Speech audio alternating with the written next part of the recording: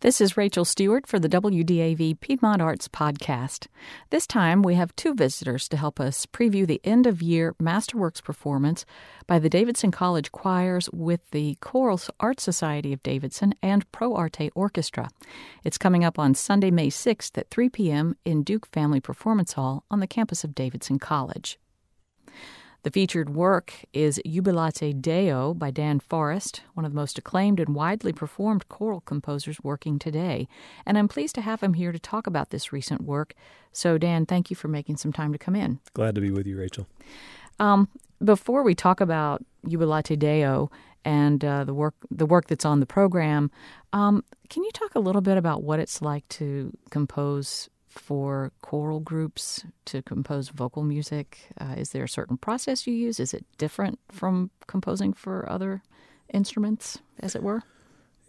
In some ways, music is music, but there are other ways in which I think writing for voices is different than instruments. Yeah, for sure. I began my career as a musician as a pianist and kind of gradually switched over from the keyboard arts to just loving the voice. And actually turning away from piano for a while before I kind of came full circle again with it. But I kind of got my start in instrumental music, just thinking about purely musical concerns. But every instrument is every whether it's piano or strings or winds, everyone's trying to sing. Every instrument is used to seeing the word cantabile in their music, and I think that's because of the supremacy of the voice, frankly. And cantabile, just for people who don't know, is Italian for singing tone. Yeah, you got to sing this line. Music teachers say that all the time to their students, sing this out. So there's no phrase that tells vocalists to sing like an instrumentalist. We're all trying to sing. So I felt like I needed to go where the music making was happening in its most pure form. I also got tired of the piano notes just sort of dying when I pressed them. The sound just decays. Whereas the voice, you can crescendo or sustain or, messo di voce, all these things. It's so expressive. And then, of course, you add text, too, and that adds a whole new dimension to what you're doing. So I love doing all of it, and probably my favorite thing is to write for instrumental ensembles with chorus, because then I have all that color and all those resources, but I'm using it to highlight my favorite instrument, the voice. I have a quote here. Someone described your work as very cleverly constructed sound sculpture. Do you think that fits what you do? Well, I put it in my bio, so it has to fit something somewhere. Yeah, that was specifically written of a piece where I set only one word to music, Hosanna, and I actually was kind of stuck with what to do with it. And my composition teacher, I was in grad school at the time, said, why don't you just chop that word up into pieces and do all kinds of crazy things with it? So I sort of did sculpt with the musical materials that I had and the textual materials that I had on that piece. I don't know if it applies to all the rest of my music, but if we want to compare one art form to another, then sure. It's a great analogy. Well, let's talk about the work that's on the program on May 6th, and that's Jubilate Deo. Tell us a little bit about when you wrote it, some of what inspired you to write it, and one thing I will point out is that it is in not one language, but about 6 languages? 7 or 8, yeah. Okay. It's complicated. I wrote Jubilate Deo in 2015 and 16 as a commission for the Indianapolis Children's Choirs. Their conductor, Henry Leck, was stepping down and wanted a big piece to fill out the second half of his retirement concert, his farewell concert. So he and I went back and forth. We've worked together before on a few other commissions, and we always have a long back and forth process of what the piece is going to be. And he wants things to be just so, and I have to find something that really works for me. So we batted around all kinds of ideas. But one day in an email, he just said to me, what would you think about writing a Jubilate Deo? So it's Psalm 100 in Latin, make a joyful noise to the Lord, all ye lands. And I looked at that text and just thought, wait a minute, all ye lands. What could I do with this musically and textually in terms of language to portray all the world coming together in praise that way? So that it struck a chord with me. Something stirred in me, and that's when good pieces usually happen. A little light bulb comes on somewhere. So that fit his occasion really well. I he's traveled all over the world. I'd been in his office, and it's full of all sorts of musical instruments and things from all over. So it fit his personality and his career well as a tribute too. So his choirs, the Indianapolis Children's Choirs, is a large organization with little children's choirs as well as all the way up through senior high. And his oldest ensemble sings really more like a college choir. So I really wrote kind of an adult sort of work, knowing that I would have very accomplished kids who would be singing it. But I also had a bigger audience in mind after the premiere, too. So I had to choose which languages I was going to use, which was no small task, trying to decide who to put in there and who had to be left out in terms of languages. But I looked at all the major language groups of the earth and kind of cultures, and looked at Psalm 100 in their languages and tried to choose the ones that would represent most of the major language groups and ones that would have kind of a lyrical quality about them. And so I ended up with 7 movements, each of which is in a different language. What are the languages? The first movement is the entire psalm in Latin. The second movement blends Arabic and Hebrew. And that's kind of intentional, trying to pull those two cultures together, kind of a wish for them to come together in harmony. So there's harmony between them in my piece, even if not always in this world. The third movement is in Mandarin Chinese, which is a challenge for choirs to learn. I used a very small portion of the psalm so they wouldn't have to learn lots and lots of text in a language that's challenging. And that's a tonal language as well, so meaning changes depending whether you're rising and falling or dipping tone or keeping it the same. So how does that work when you are actually singing in that language? That was my question to the native speaker that I worked with on that. What if I'm trying to say make a joyful noise and I'm saying make a joyful cake, or who knows what? From what I am told, they kind of suspend that a little bit. They can understand from context, oh, that could mean this based on whether it's rising or falling, but obviously it means, so we do the same thing. We can understand what somebody means even if it's a little off. So I think a really fine native speaker probably incorporates some of that rising and falling into the way they write their music. And I can't claim to be that. But I worked hard with the language and with a lady that speaks very well and tried to get it right so that I wasn't accidentally saying something I didn't want to. The fourth movement is called Ngokujabula, which is Zulu for shout for joy. And that was probably my favorite movement to set. That Zulu language just dances and rolls rhythmically so beautifully. I just basically set speech rhythms to music there. The music was already in the words. The fifth movement is in Spanish, a little easier for most of us Americans. We'll speak some of that at least. The sixth movement actually doesn't have text. It's called Song of the Earth, and it's the earth singing forth its praise. There's scripture that says that if we don't praise him, the rocks will cry out. So the idea there is that rocks and trees are singing forth their praise, even though they don't have words to do it. They're still kind of showing forth their maker's praise. And at the end of that movement, the awe that the choir has been vocalizing kind of breaks out into Alleluia. So there's a bit of a surprise. Oh, there is some language here. And then the last movement, I kind of came back home and used English, the language that I'm most used to speaking and setting.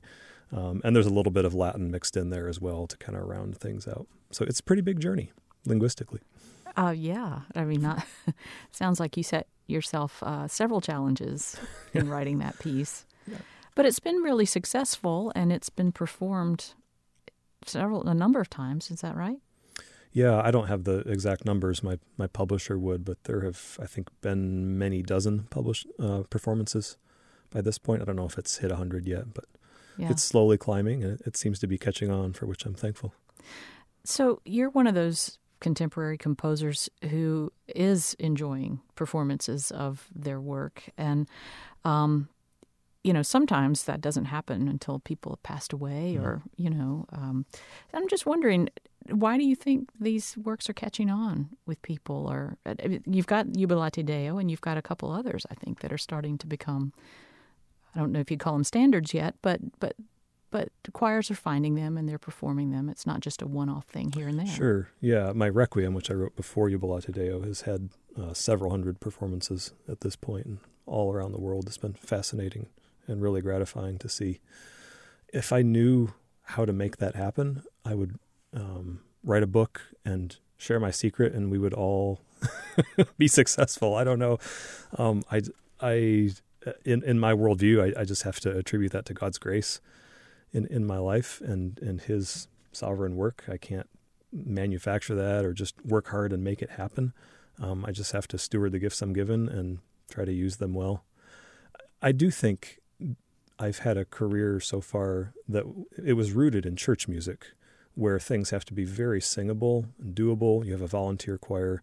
They aren't going to have a lot of rehearsal time each week.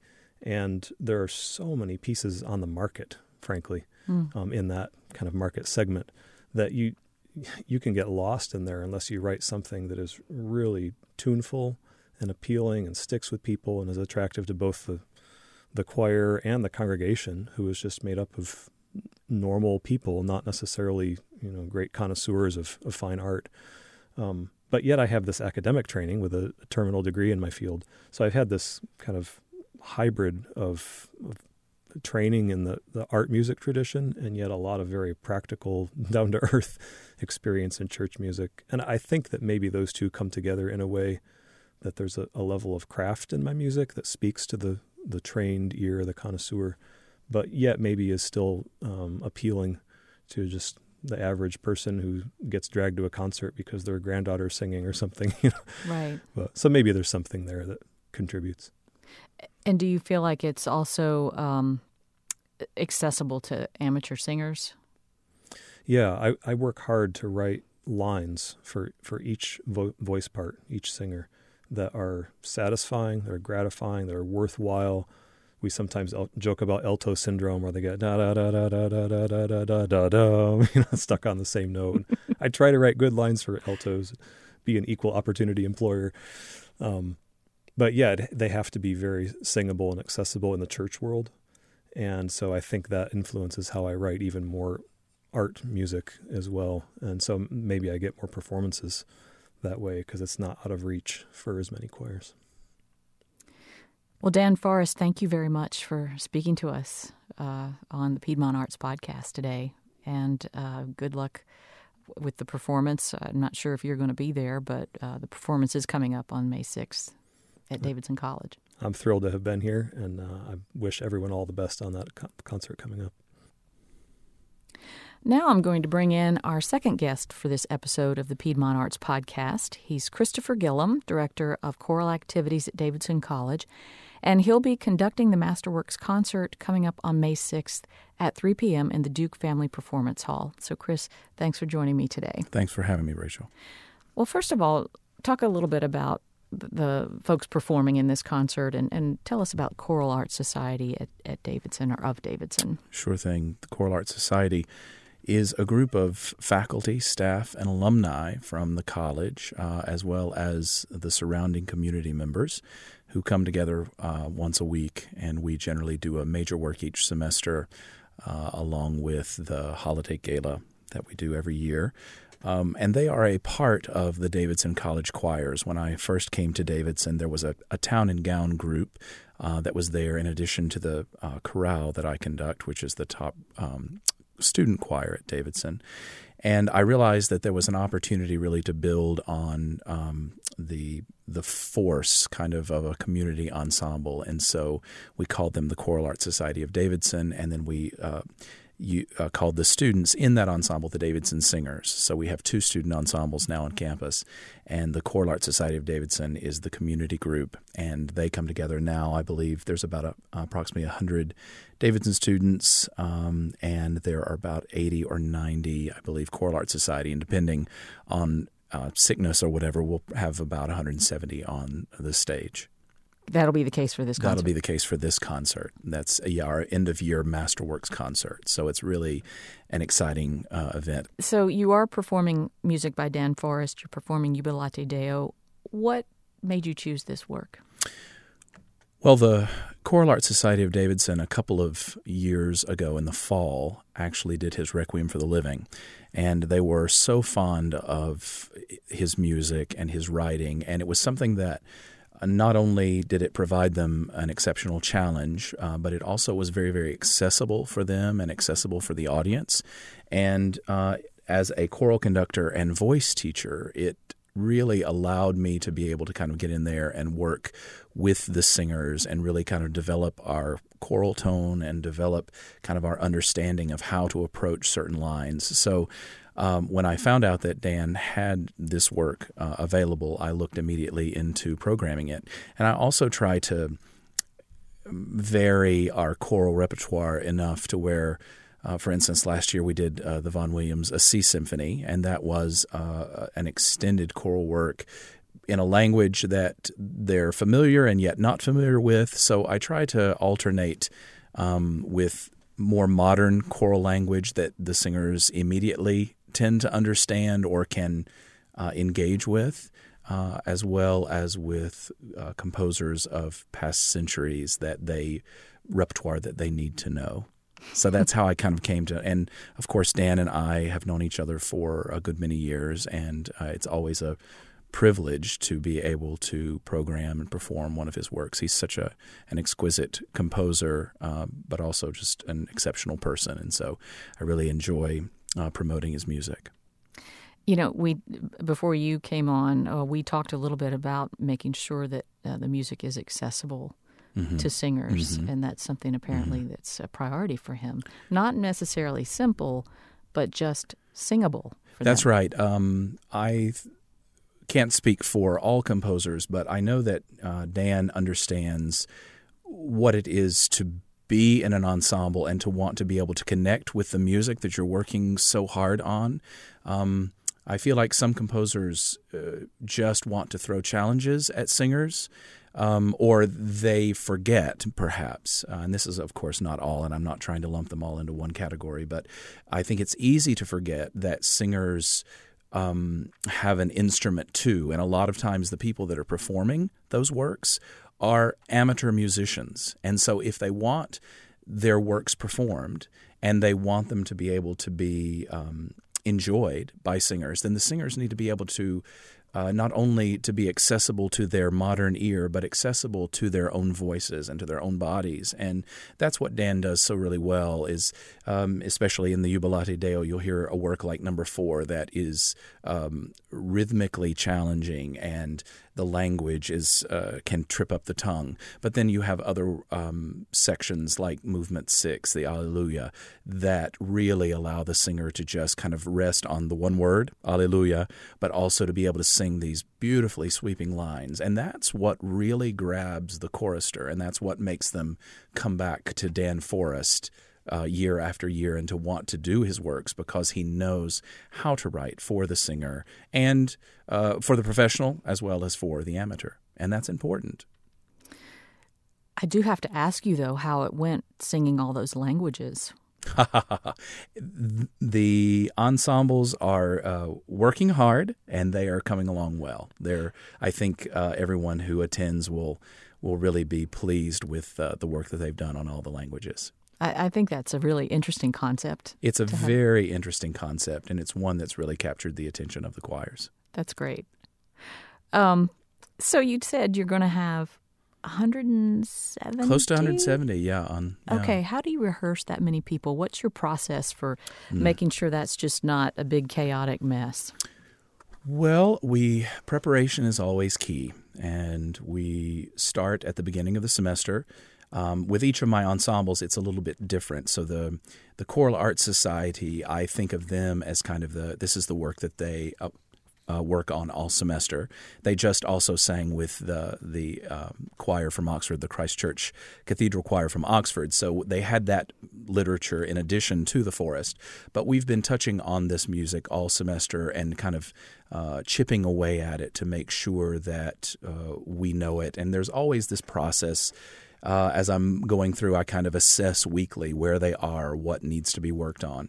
And then, of course, the Davidson College choirs, because we have spring concerts and a lot of other literature that we're working on, I let them see it a little bit less, but I also depend on their sight reading and on their musical training to be able to kind of hear towards the performance, to really be able to access the work fairly quickly.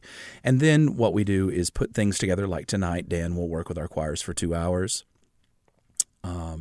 And we will be in Duke. We'll be seated around, so we'll get an idea of what the acoustic is like.